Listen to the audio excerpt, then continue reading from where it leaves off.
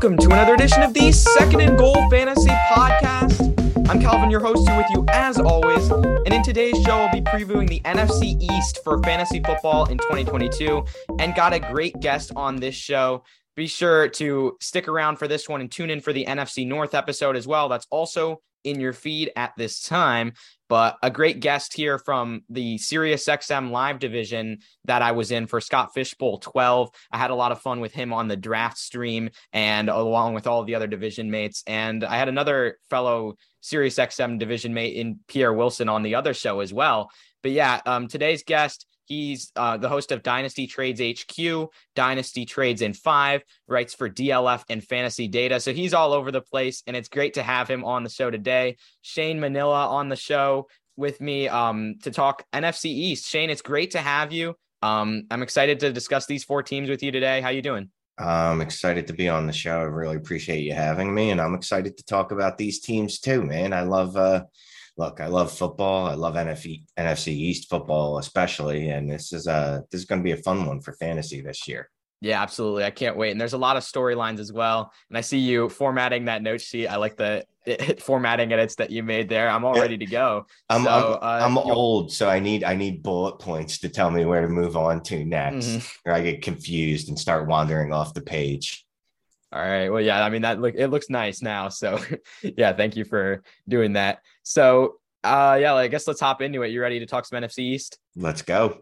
All right. So let's get into it. 4 teams here. We're going to talk fantasy impacts. Got these questions here, but anything else you want to bring up as well, feel free. Starting off though with the Washington Commanders, of course, first season with the new name and new quarterback as well. It's going to be Carson Wentz running the show for probably 2022, unless he really messes up and gets benched. Hopefully not for the team, but I mean, we'll see. It's probably going to be him.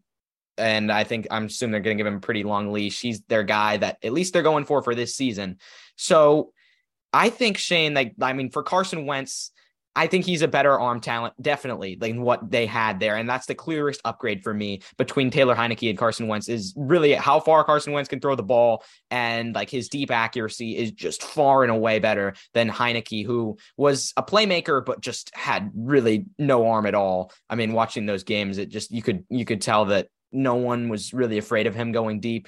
So how much of a step up do you think this offense takes with Carson Wentz, who's also a pretty good rusher, but sometimes a poor decision maker, especially against the blitz? What do you think about this offense as a whole? And what do you think about Wentz's fantasy value next year? Well, a couple things for fantasy is that I think are good is he's a very poor decision maker in lots of areas. You were talking about his deep attempts. He actually is a good deep passer, but he's also, I got to look at his interceptable ball rate, but man, that dude seems to have some good luck on passes. It seemed like they should be picked off. But the good thing about that is he's not afraid to go deep. He's not afraid to throw into coverage. Although I guess he probably should be. I think he's a huge step up from Tyler Heinicke. Heinicke threw for 20 touchdowns last year. As much as we trash Wentz, he's got 3 seasons where he's thrown for at least 27 touchdowns. The guy is he's not an elite quarterback like we thought he was going to be, right? After that near MVP season, but he's a above average good quarterback. He makes terrible decisions, as we talked about. And if anyone's following camp news, it was pretty funny yesterday. Montez Sweat was chasing him down and yelling at him to throw the ball away. And instead Wentz ran out of bounds with it. So you're going to have those moments, right?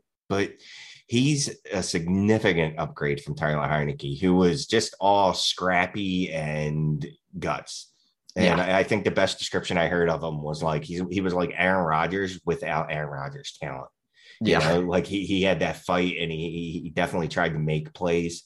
He's not physically capable of it, where Wentz is. And Wentz's biggest drawback is unfortunately is in his brain.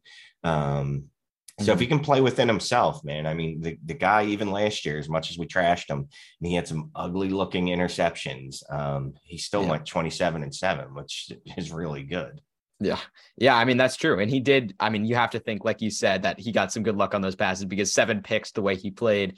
didn't seem, I mean, it seemed that should be much higher in a 17 game season where he's starting all those. But yeah, I mean, Carson Wentz and Taylor Heineke are very different, like you described. But Wentz is going to represent the upgrade for fantasy because he has the ability to get big plays more often and will throw for more touchdowns. If you combined Carson Wentz and Taylor Heineke, I think you've really got an amazing quarterback. Yeah. But like Wentz just, the picks are not going to matter as much for his weapons as they will for like bone crushing defeats for the for the Commanders and them going maybe 9-8 next year. That'll matter a lot for them as a football team, but definitely. Yeah. We don't care about that at all in fantasy. Just keep running them out there. That's all I want. Yeah, absolutely. Just throw for 5,000. Do a Winston 5,000 yards, 30 touchdowns, 30 picks. That's all we need. Works for me. Yeah, and Winston, I mean, that was crazy. That was a crazy year. He was the QB3 that year. That was insane. That was fun. But yeah, it's going to represent an upgrade for fantasy. And I like this for McLaurin, who will get some looks downfield. But I guess let's first move to the running game. Antonio Gibson's a guy who has not really done anything wrong this training camp, but is now getting concerned because we know he's had like some fumbling issues over the first couple seasons of his career. And that's not something, again, like that's not something that matters for fantasy that much, except when you have fumbling issues and the team goes to draft a running back in the third round. And now they're saying Brian Robinson's maybe the goal line guy, and maybe he gets a little bit of work in the first two downs, and JD McKissic's now back. So like, Gibson's upside with all of those storylines, it could diminish a lot. I think he's pretty good.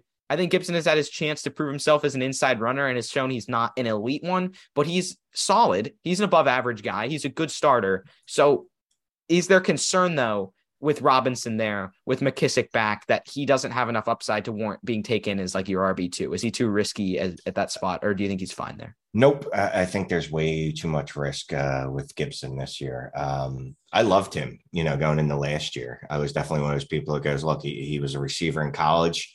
He's going to get 70 to 80 receptions and be a decent, rusher.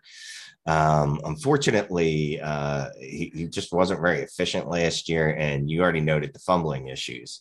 And again, we don't care about that fantasy. It costs us 2 points or whatever if you lose the ball, which is not great, but we care about it from the sense that the coaches aren't going to trust you. And if the coaches don't trust you, they're not going to put you on the field.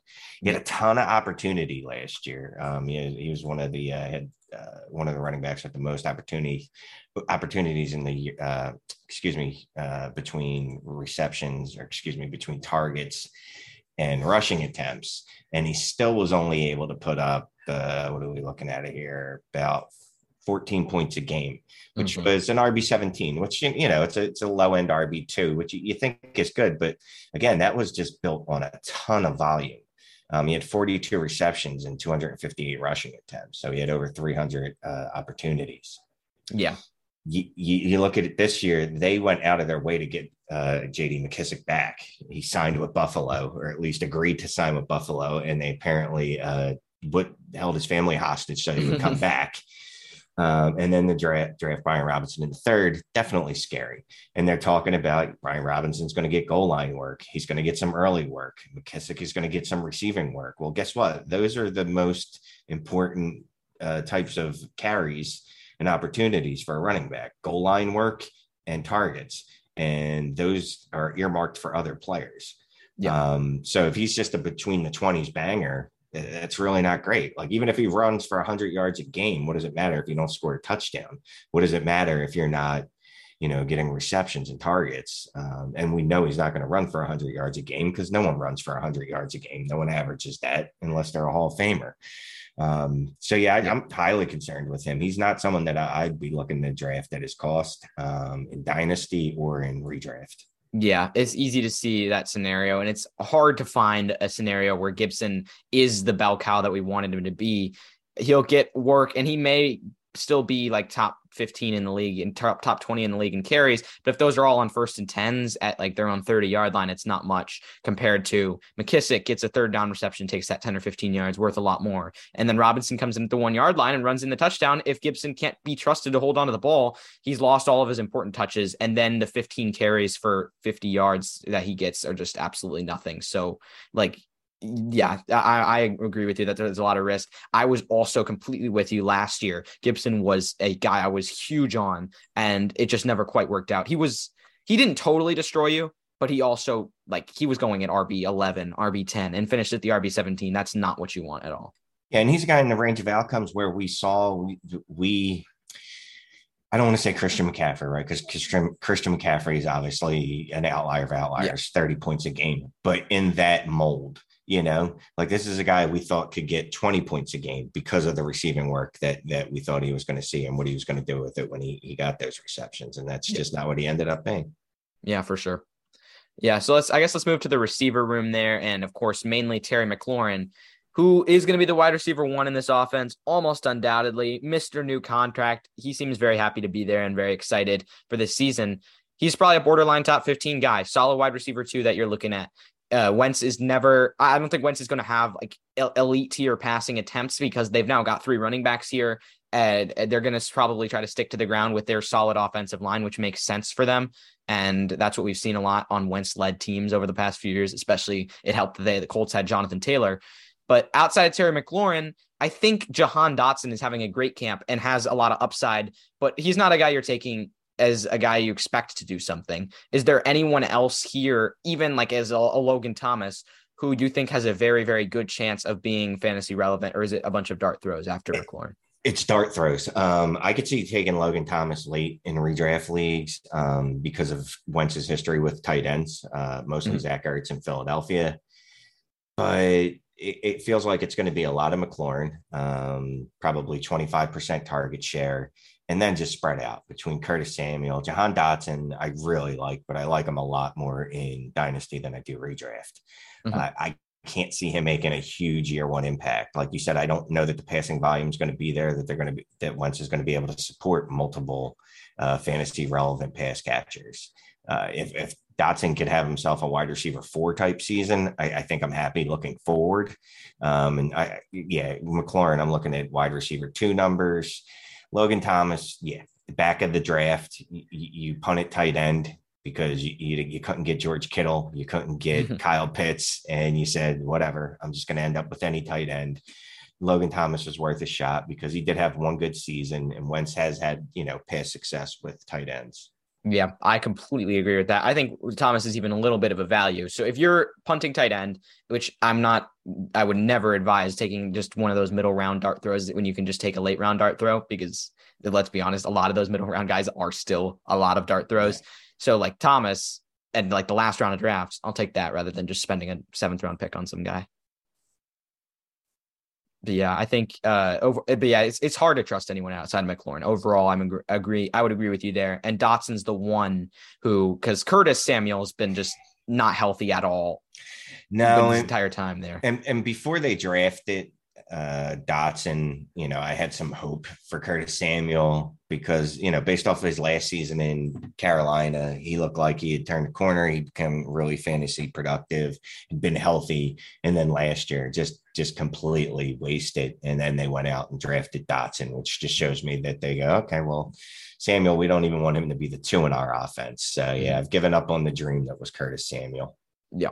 And I mean, in training camp, it's been so weird because he hasn't even been hurt, but he's still been limited. And they're saying they've got a plan with him. And they also had a plan with him last year. And they continue to have a plan as he sat out with a groin injury and caught maybe one pass. But it's a strange situation, but it makes sense because that's just the type of thing where it's clearly the type of thing that lingers, and it's clearly just maybe Curtis Samuel is healthy and he's just been out of football mindset for so long that he isn't the same player he once was. It's very possible. And them drafting Dotson in the 1st round shows they need receivers and shows they wanted to get one as a priority.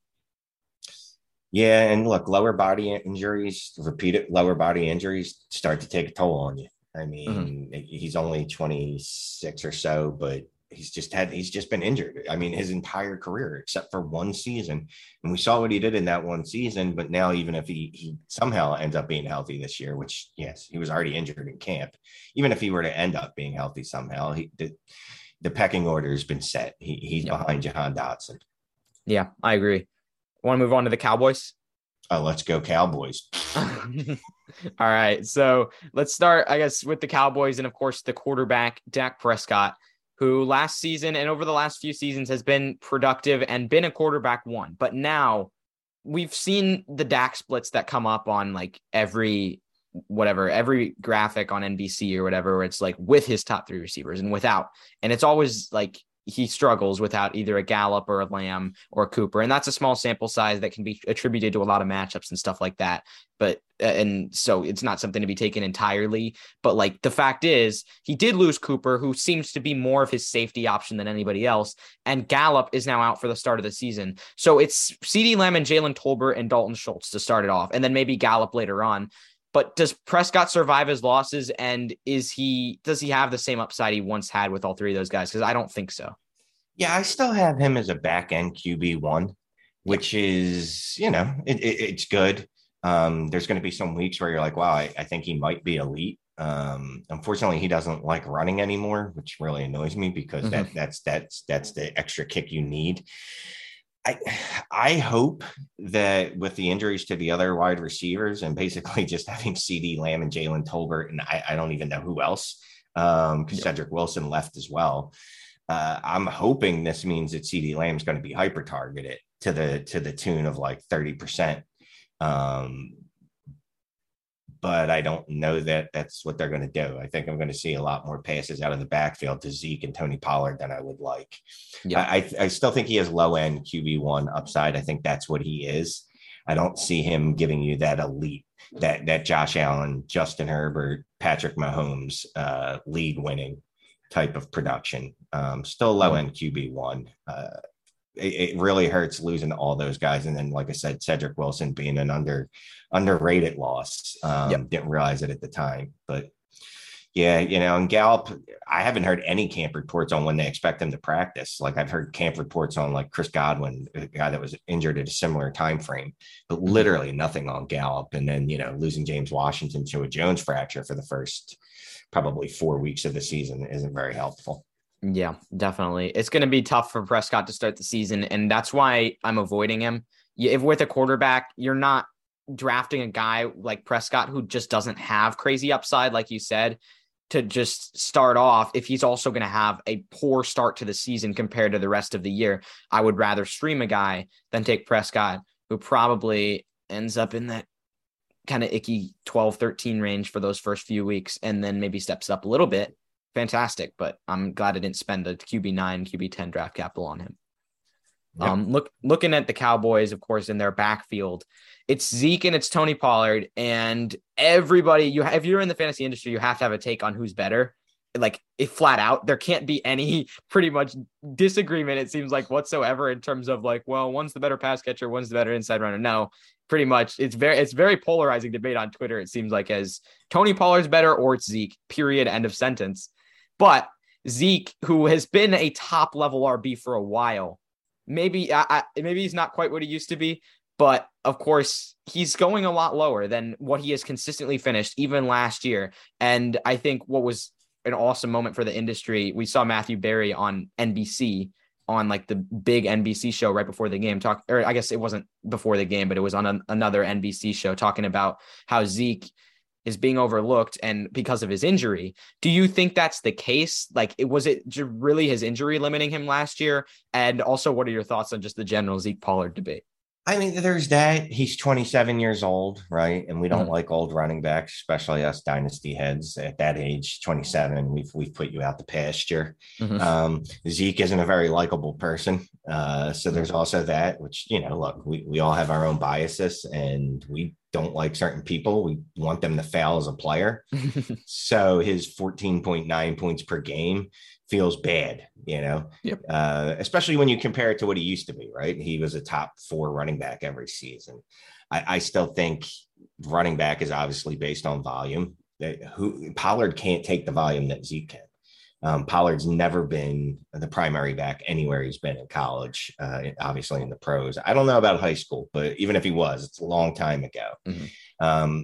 Zeke had injury issues, and he's not He's not as fast as he used to be. He's 27. He's not going to be as efficient. He's not going to be as elusive. He's just not. But if he's going to get the volume, if he's going to get 250 touches, it almost doesn't matter if he's going to be efficient or not, to be quite honest with you. He still scores touchdowns, which is going to boost him, and he's going to see somewhere in the neighborhood of 270 to 300 opportunities. Most running backs that are even just average are going to be able to produce decent fantasy seasons for you in that case. Tony Pollard, look, I like Tony Pollard. He's fun, but he's like Alexander Madison plus for me. He's not someone I gotta go out of my way to have. If I have him on my roster, great, but he doesn't particularly have a lot of standalone value. Like I wouldn't know when to start Tony Pollard. And that's the worst kind of player to have on your roster is you don't know when to start them because then you're guessing every week and they're sitting on your bench dropping 25 points. You start them the next week, they score 3. Yeah. Now, obviously, if something were to happen to Zeke, then it's wheels up for Pollard. But Zeke has been a pretty, what's the word I'm looking for, durable guy. Yeah. And maybe it's because he's built like a box. The dude is just solid, but he's a durable guy and he doesn't miss games. Even when he's injured, he plays through them. So I don't see a path for high production value out of Tony Pollard. Yeah. Zeke is a guaranteed like 16, 17 games, guaranteed 1,100 yards from scrimmage, at least 1,200 yards from scrimmage. And that at the RB16 is good because we've seen many top 6 seasons out of him in the past. So it's it's probably unlikely that he finishes top 6 again, but it's not impossible that he finishes top 12. And that's good value if you're taking him outside the top 15 right in the 3rd round. I would like that for sure. So maybe not like some sort of crazy value, but a guy I like at RB16 for sure. But yeah, I'm overall, and I'm with you on Pollard as well. Just the fact that, you never know when to start him. He's a long run type of guy too, where it's like, oh, he had the 80-yard touchdown. Great. And then if sometimes he doesn't have the 80-yard touchdown, he's quick, not quite built like Zeke is in terms of like ground and pound. There's 6 yards out of this inside run type of thing. But so it's going to be more inconsistent and just difficult, especially when he has fewer touches. Look, we love the backup in fantasy football. I mean, that's one of our favorite things is the backup running back. Yeah. Because we extrapolate their numbers. Well, if he did this on 7 touches, imagine what he would do on 15 touches. Imagine what he would do on 20 touches. And we've got a player that's a starter that we'll talk about later that's in that same vein. Oh, yeah. But yeah, we just love fantasy. We love backup running backs that produce in small sample sizes because we just extrapolate and we just go, well, it's always going to be, if you times those carries by 2, everything's going to stay the same and his production's going to double. And it's like, well, doesn't really work that way. Yep. I don't know. Yeah. Tony Pollard feels I wonder if Tony Pollard got the starting role, like somewhere, I feel like he'd be a lot like Miles Sanders. Like I just realized that in my head. I feel like they'd be very similar in terms of kind of production. Yeah. Where you'd go, I don't understand. He's efficient, but you're like, guys, there's a reason guys are 25 touch a game guys, 20 to 25 touch a game guys, and there's a reason guys are 10 touch a game guys. Yeah. Some, once in a while it is that the coaches make poor decisions because coaches aren't infallible. They make poor decisions. Generally, they kind of know what their guys are capable of. Can Tony Pollard be a 25 touch a game guy for 2 weeks? Probably. Could he do that over a 5-week stretch? I'm guessing no. I'm guessing that the Cowboys would quickly go, crap, we need to get this guy help. Yeah, I think the only reason I want Pollard to go crazy or anything is to stick it to Jerry Jones, though, because, I mean, that'd be nice if Jerry Jones kept going on and on about we're going to use Zeke just to justify his dumb contract, which even if Zeke is great, it was a really, really historically stupid contract for running back. But if he goes on and on like that, and then Zeke comes out, he's washed, then Pollard comes in and looks like clearly better, which a lot of people think he already does, but I don't think he does. But if he comes in and just dominates, I mean, there it is. Stick it to the owner. I can definitely get behind anything that makes Jerry Jones look bad, makes the Dallas Cowboys perform badly. I'm not particularly a fan of Zeke as a player or a human being. I don't own him in any of my fantasy leagues. So if everyone fails in that backfield, I would be perfectly okay. I would be happy as a clam. Yeah. Yeah, for sure. Last question for the Cowboys is going to be on their wide receivers and mainly CeeDee Lamb, because we can talk all we want about Jalen Tolbert and whether he's worth a pick at the wide receiver 80. But the guy here is CeeDee Lamb, and he's interesting because his ceiling is very high, undeniably. But he's had a consistent role. And I don't necessarily think that with these guys going, the targets have to go somewhere, yes. But does this mean CeeDee Lamb's going to become a 30% target share guy?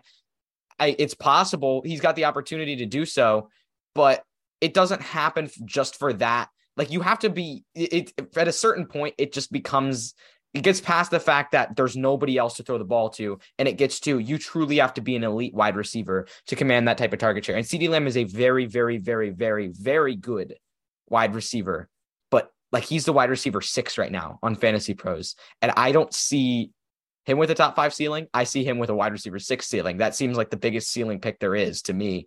What do you think about him next year and his ceiling?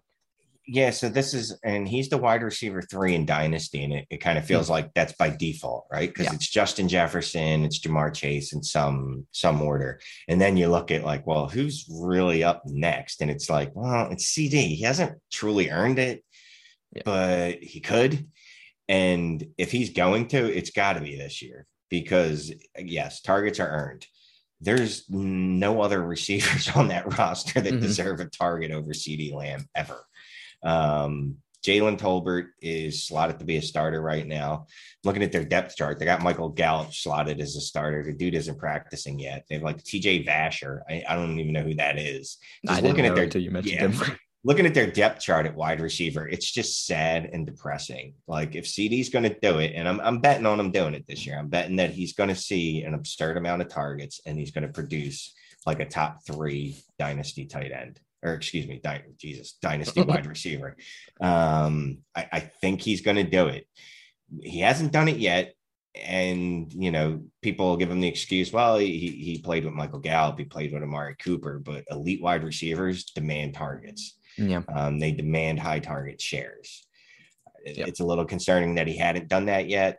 He's had good seasons as a rookie and as a second year guy. I think this is the year that he's going to actually absolutely smash. Mm-hmm. Yeah. And the thing is, though, like, the dude missed a game and still had 120 targets. When you mentioned about how Cooper and Gallup left, like Gallup was hurt for a little bit of last year too. But like, when they were out there, CeeDee Lamb was still getting targets. He had 15 in week 1, 9 in week 2, would have maybe like 2 or 3 games where they over the season where like it wasn't that high in terms of target share, but overall he ended up racking up a lot of volume. So that wasn't limiting him. And you said it, like, it's just, it doesn't necessarily hurt him if there are other guys there who are good, because there's going to be a baseline amount of passing attempts no matter what, and there's going to be a limit to what CeeDee Lamb can get no matter what. So it's not like he's taking all these guys as target shares, of course, and no one would obviously say that. And I think volume can be expected to leap up drastically, but wide receiver 6, I'm just a little bit uncomfortable over a lot of proven guys there too. Yeah, I mean, just looking at next season only, I take Cooper Kupp over him. Pretty good chance I take Devontae Adams over him. All these old guys that I don't want in dynasty football, I'd probably take over him in redraft. At least those 2 guys. So, and that's without even looking at the list. So he's definitely wide receiver 6 might be his ceiling. Because like you said, look, just because there's 300 vacated targets, they cannot all go to one person. As much as we would like that, it would be fun to see a wide receiver with 450 targets in a season. There's a reason it's never happened. Yeah, definitely.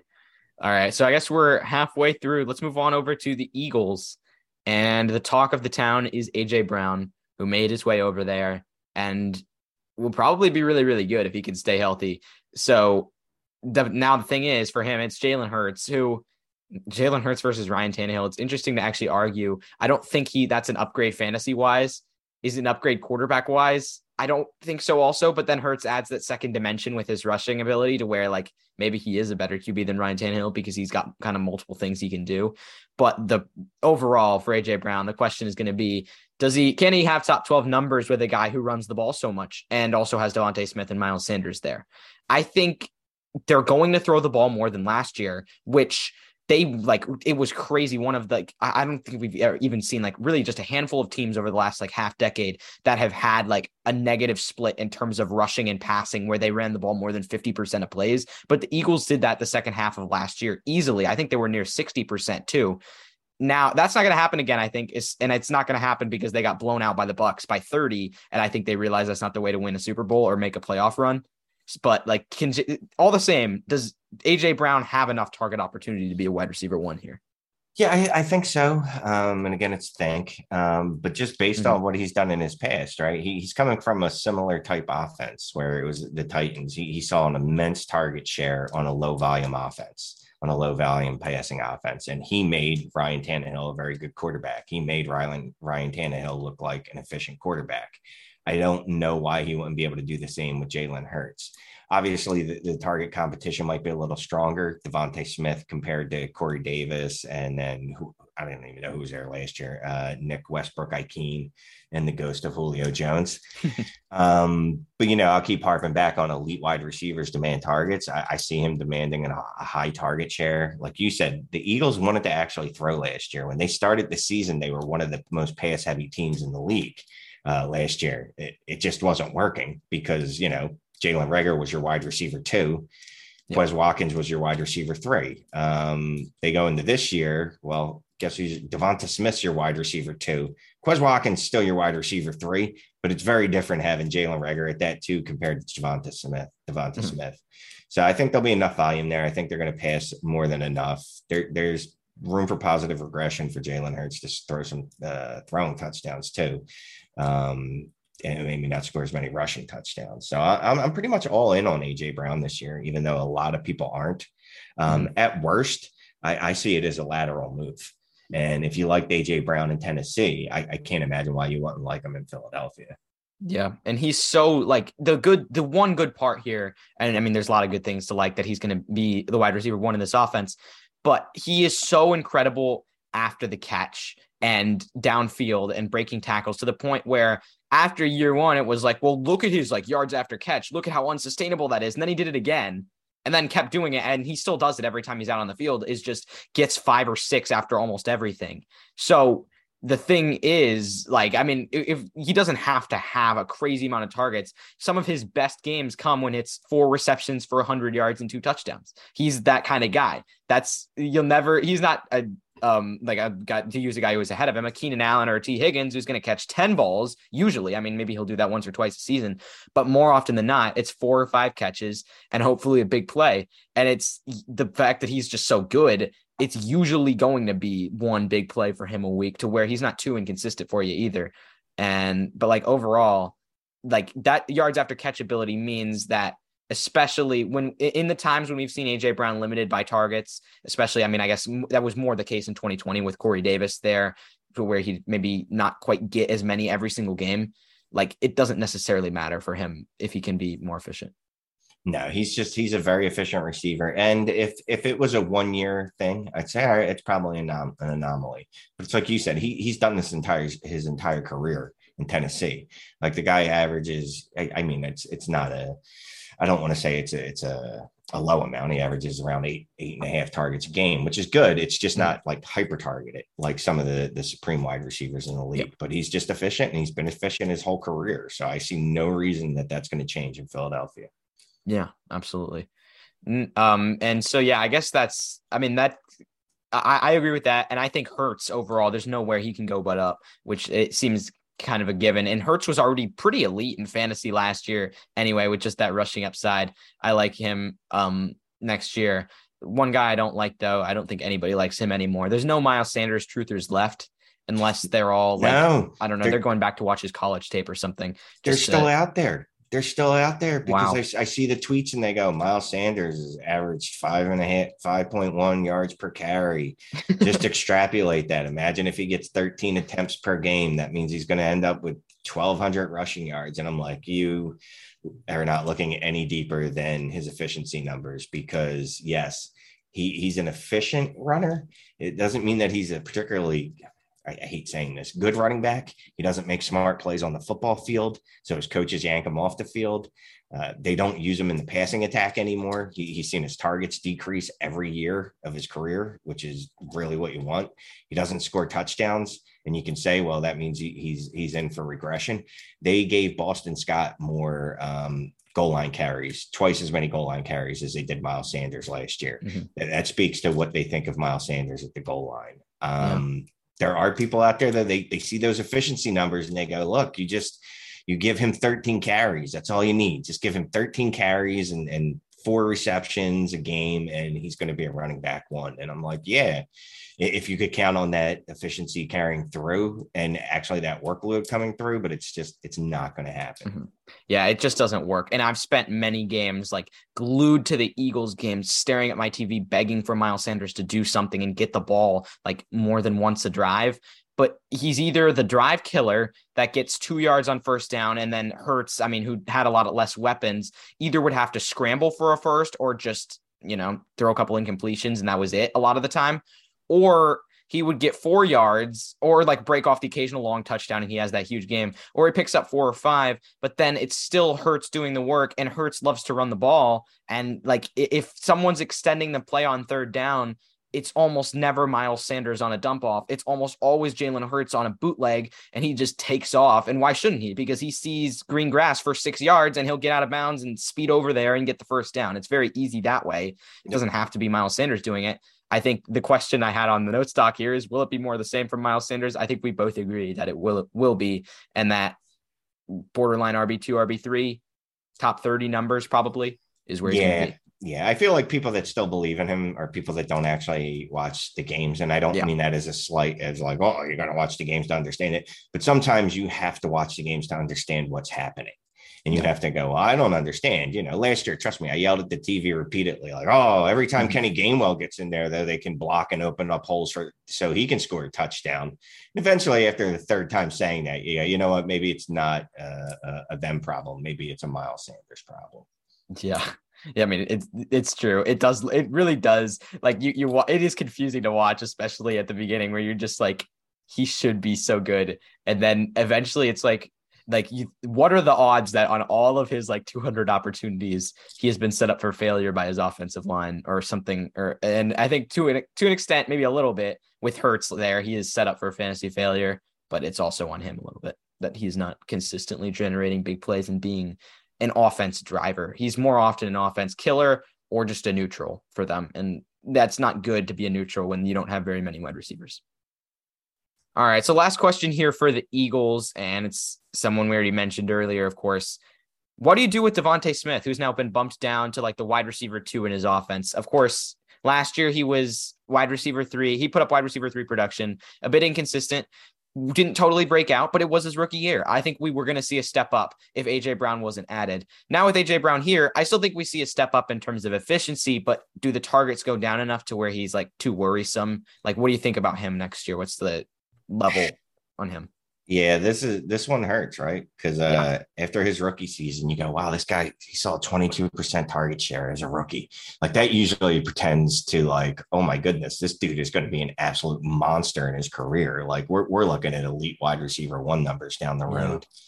And then they go out and they get another target monster, like not just a guy that he has to compete with, not just another wide receiver, not just one of those proverbial mouse to feed, an actually very good wide receiver.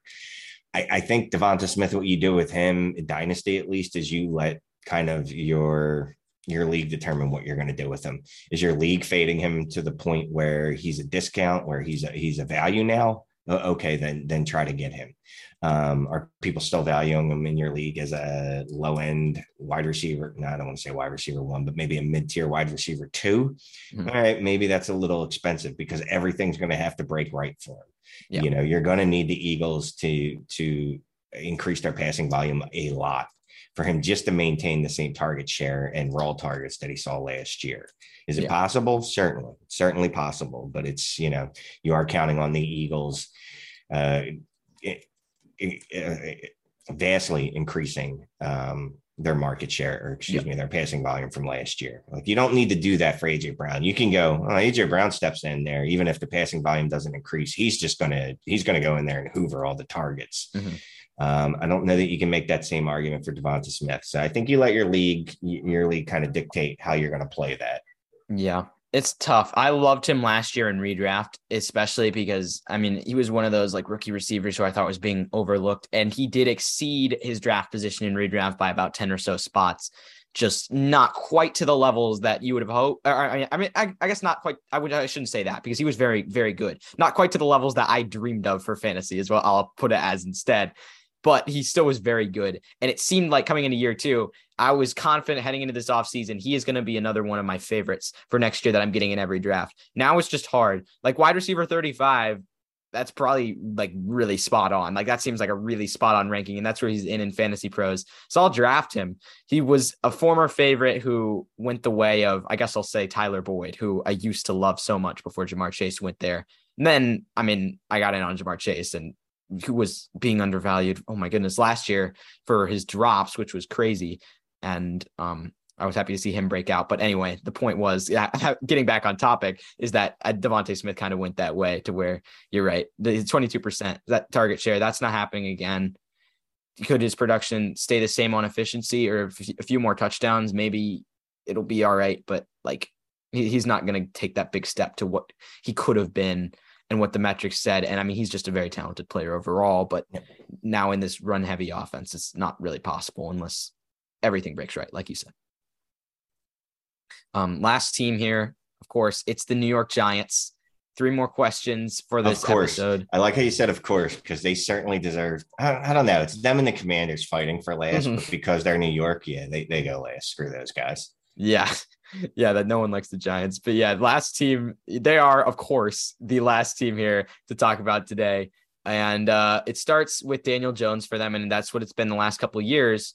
And he's not quite bad enough to where he should be getting like insane amounts of hate, I feel like, because I feel like Daniel Jones is one of the most hated quarterbacks in the league. And I feel like a lot of people have a take on him to where like Daniel Jones is so overrated.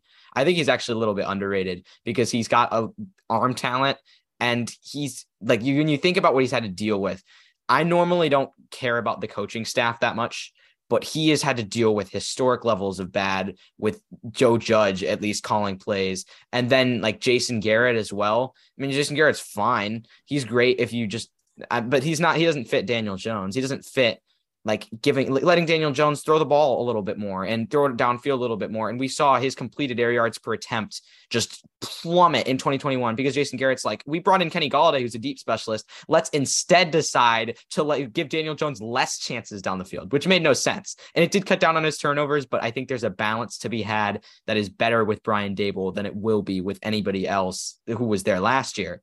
So given all that, I mean, do you think Daniel Jones takes a step forward this year? Or, I mean, do you think it's more of the same, or are you also like a Jones hater? I don't know that I'm a hater, right? I'm kind of you are what you've shown me you are, and what I think you are is a QB2, which whatever. I mean, I don't aim for that in super flex leagues. Like, I'm aiming for high end QB1s. What's funny is he has the ingredients for it, though, right? With the rushing upside, he does have the ingredients for it. So if he is actually any good at football, he should be able to produce this year with Brian Daboll calling the plays. Not just because Daboll helped turn Josh Allen into, the QB1 in fantasy the last 2 years, but just he's a better play caller than what he's had. Yeah. The offense should be better than anything he's had before.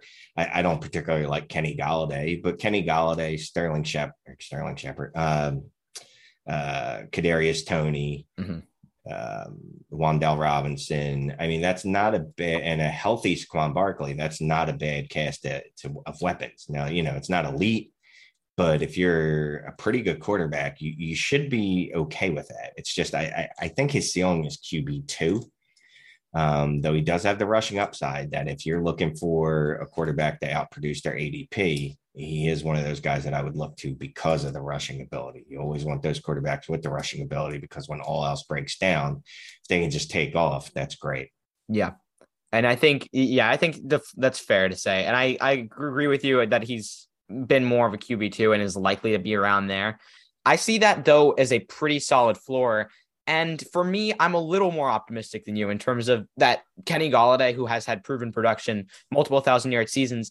I'm more on the side of that. He underperformed. He sucked last year, but I feel like a lot of it can be blamed on just he wasn't put in positions to succeed. He wasn't he was just like horrifically under targeted, didn't score a single touchdown. I don't think that's entirely on him because he's had multiple 1,000-yard seasons in the past.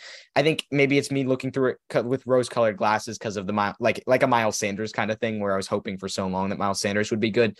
But at the same time, Kenny Golladay had done it and already been really good. And Miles Sanders was a little different in that way, but like Kenny Golladay has had the production. So there's a path for me that where Daniel Jones is maybe a top 15, maybe borderline top 12 guy, which I actually like at quarterback 22 where he is on Fantasy Pros. But like, I also see the other side of it, which is maybe he's not that guy. Yeah. I mean, look, at QB 22, that's basically free.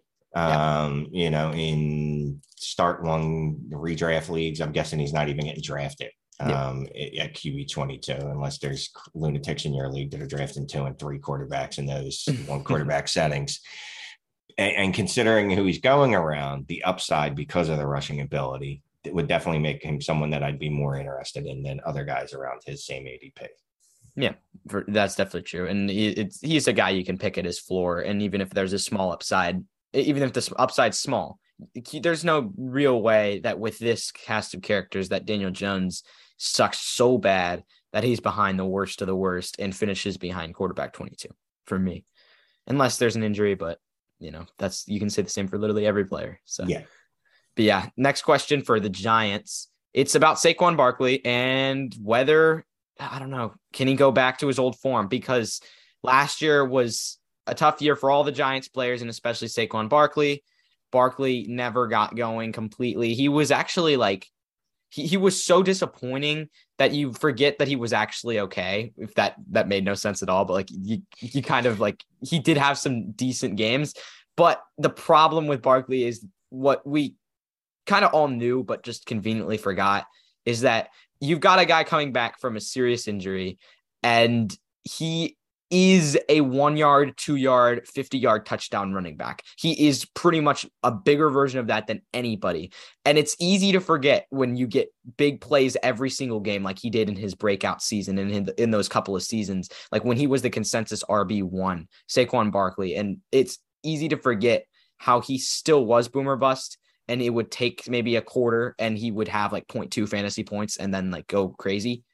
But that's what really hurt him, is coming back from that injury. If he even lost a bit of his explosiveness, that was kind of it for him in terms of big plays. So he just became kind of a low floor guy.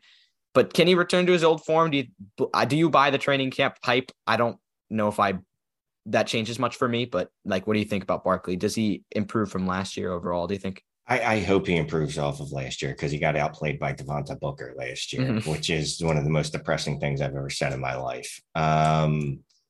It's like you said, he's always been a big play guy. That's where he made his money for you, is then on the big plays. And if he doesn't have that burst and that explosion, he's not going to be able to make those same big plays because he's not one of those guys that's going to grind out 15 carries for 70 yards and a touchdown. It's just, that's not his style. It's just not. So you need those big plays for him to produce. Now, out of training camp, they are talking about using him more out of the passing attack, which is good because you need that. I don't know that he has running back one upside in him anymore. The running back one upside. Yeah. Can he be a running back one? Maybe running back 12, 11, maybe, on volume. And if they do use him in the passing attack, I get concerned with guys that have multiple lower body injuries, especially at the running back position. His quads and his thighs still look amazing, but they kind of look like show muscles, because they're not really helping him and he hasn't been able to stay healthy. Yeah. But, conversely, like you said, he was coming back off a significant injury last year. So we should have expected him to not have that same burst and explosion. So it's completely possible that he's going to have it back this year. I lean though, just because it's been multiple years of injuries. Mm-hmm.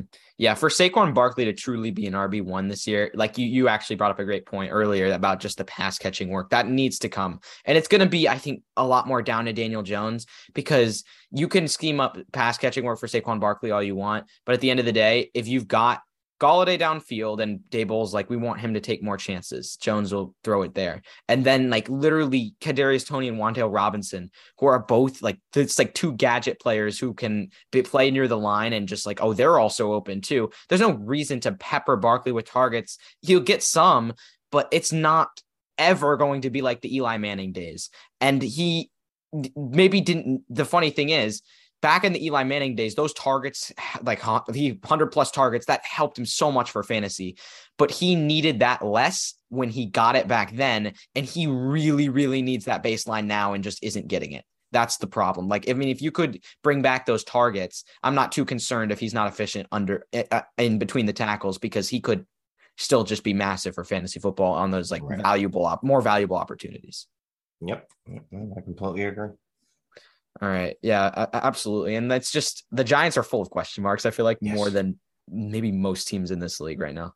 Yes. Go ahead. The last one. And I was going to say, and then we get to their wide receiver room, which is just nothing but questions, right? Yes. You got Golladay, who has looked really bad for a year and a half, whether it's due to injuries or whatever.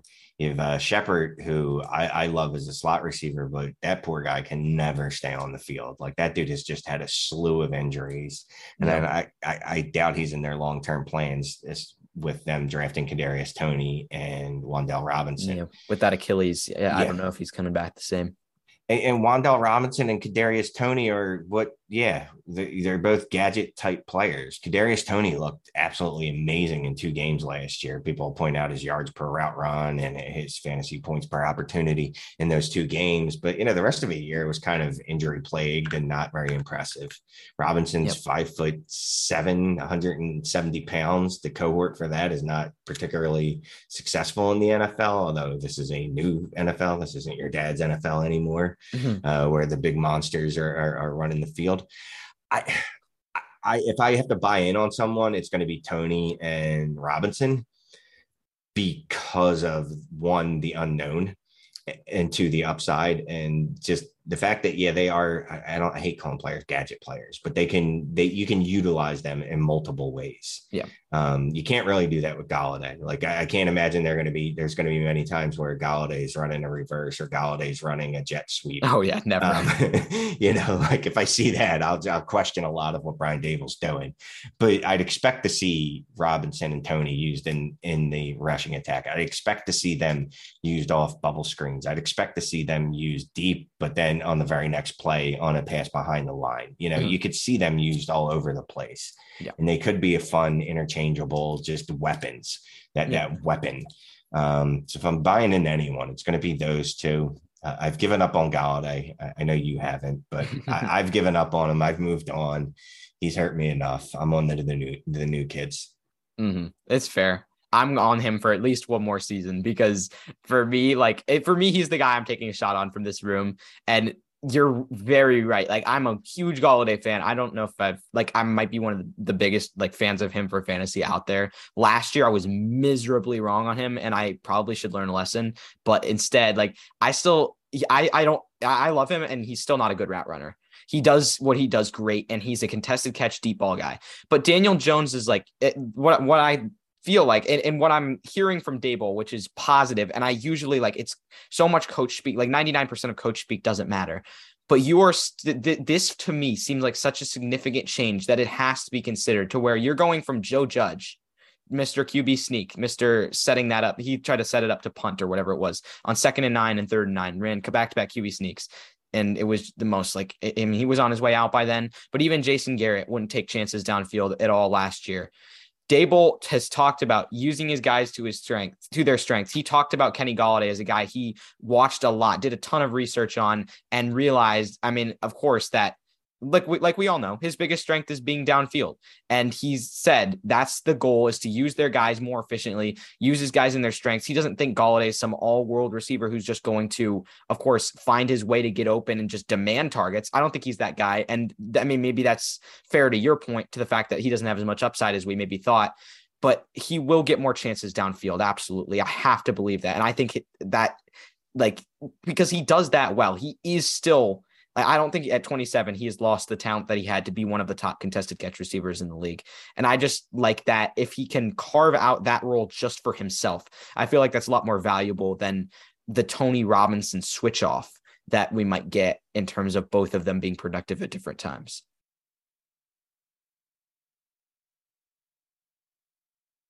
I'm on mute. I can't disagree with you.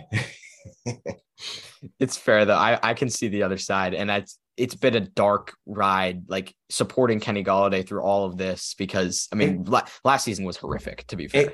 Kenny Galladay's career has just been a roller coaster, right, man? He's a guy that, like, I play in Dynasty. So coming before the draft, he was a small school guy that I loved. And then his draft capital was so much higher than I expected that I was like, I can't really get him as a sleeper anymore. But, people were still kind of not as in on him. Then someone famous gave him the nickname Babytron, which, got his name all over the place. And he looked like he was an ascending talent. I was concerned when he left Detroit for New York, because it's never great when a wide receiver moves to another team most times. And I didn't like that landing spot in particular. But yeah, man, it's just been downhill for that last year and a half since I guess it was injuries, right? That's been the largest thing. And if you lose your burst, that's what I get scared of. If you lose your burst, your acceleration, your explosion, these are important things that you need as a wide receiver, obviously as any type of offensive weapon, except for tight end, you can get away without those things. But that first step on a route is just so important for a wide receiver. Yep, absolutely. And it's his value is going to rely heavily on whether this offense really does make a change, because if Daniel Jones isn't going to give him consistent deep targets, there's nothing for him. And you're right. If he can't explode off the line and can't run routes, there's very little left anyway, even if he's still a good deep ball guy. But yeah, that wraps up the NFC East. That was a lot of fun and a lot of questions, I think, for all four of these teams who are kind of all middle of the pack to bad. Do you think this NFC, I guess just the last thing I would ask briefly, I would think the NFC East takes a step up next year overall? I think, there's a lot more optimism here than there was before. I don't think this is the NFC East of 2020, which was the NFC least. What do you think? No, I think the Eagles, and this isn't an IDP show, thank God, or I wouldn't have come on it, but they've really improved their defense, like just a lot. They have one of the best offensive lines in football, and the upgrades of adding AJ Brown to that roster on the offensive side. I think they might run away with this division. If they don't, I'd be pretty shocked. The other three guys, I don't know. There's a lot. Yeah, like you said, there's a lot of questions. There's questions with the Eagles. If Hurts doesn't continue to improve, then obviously they're not going to take a step forward. But no, it should be a really fun season.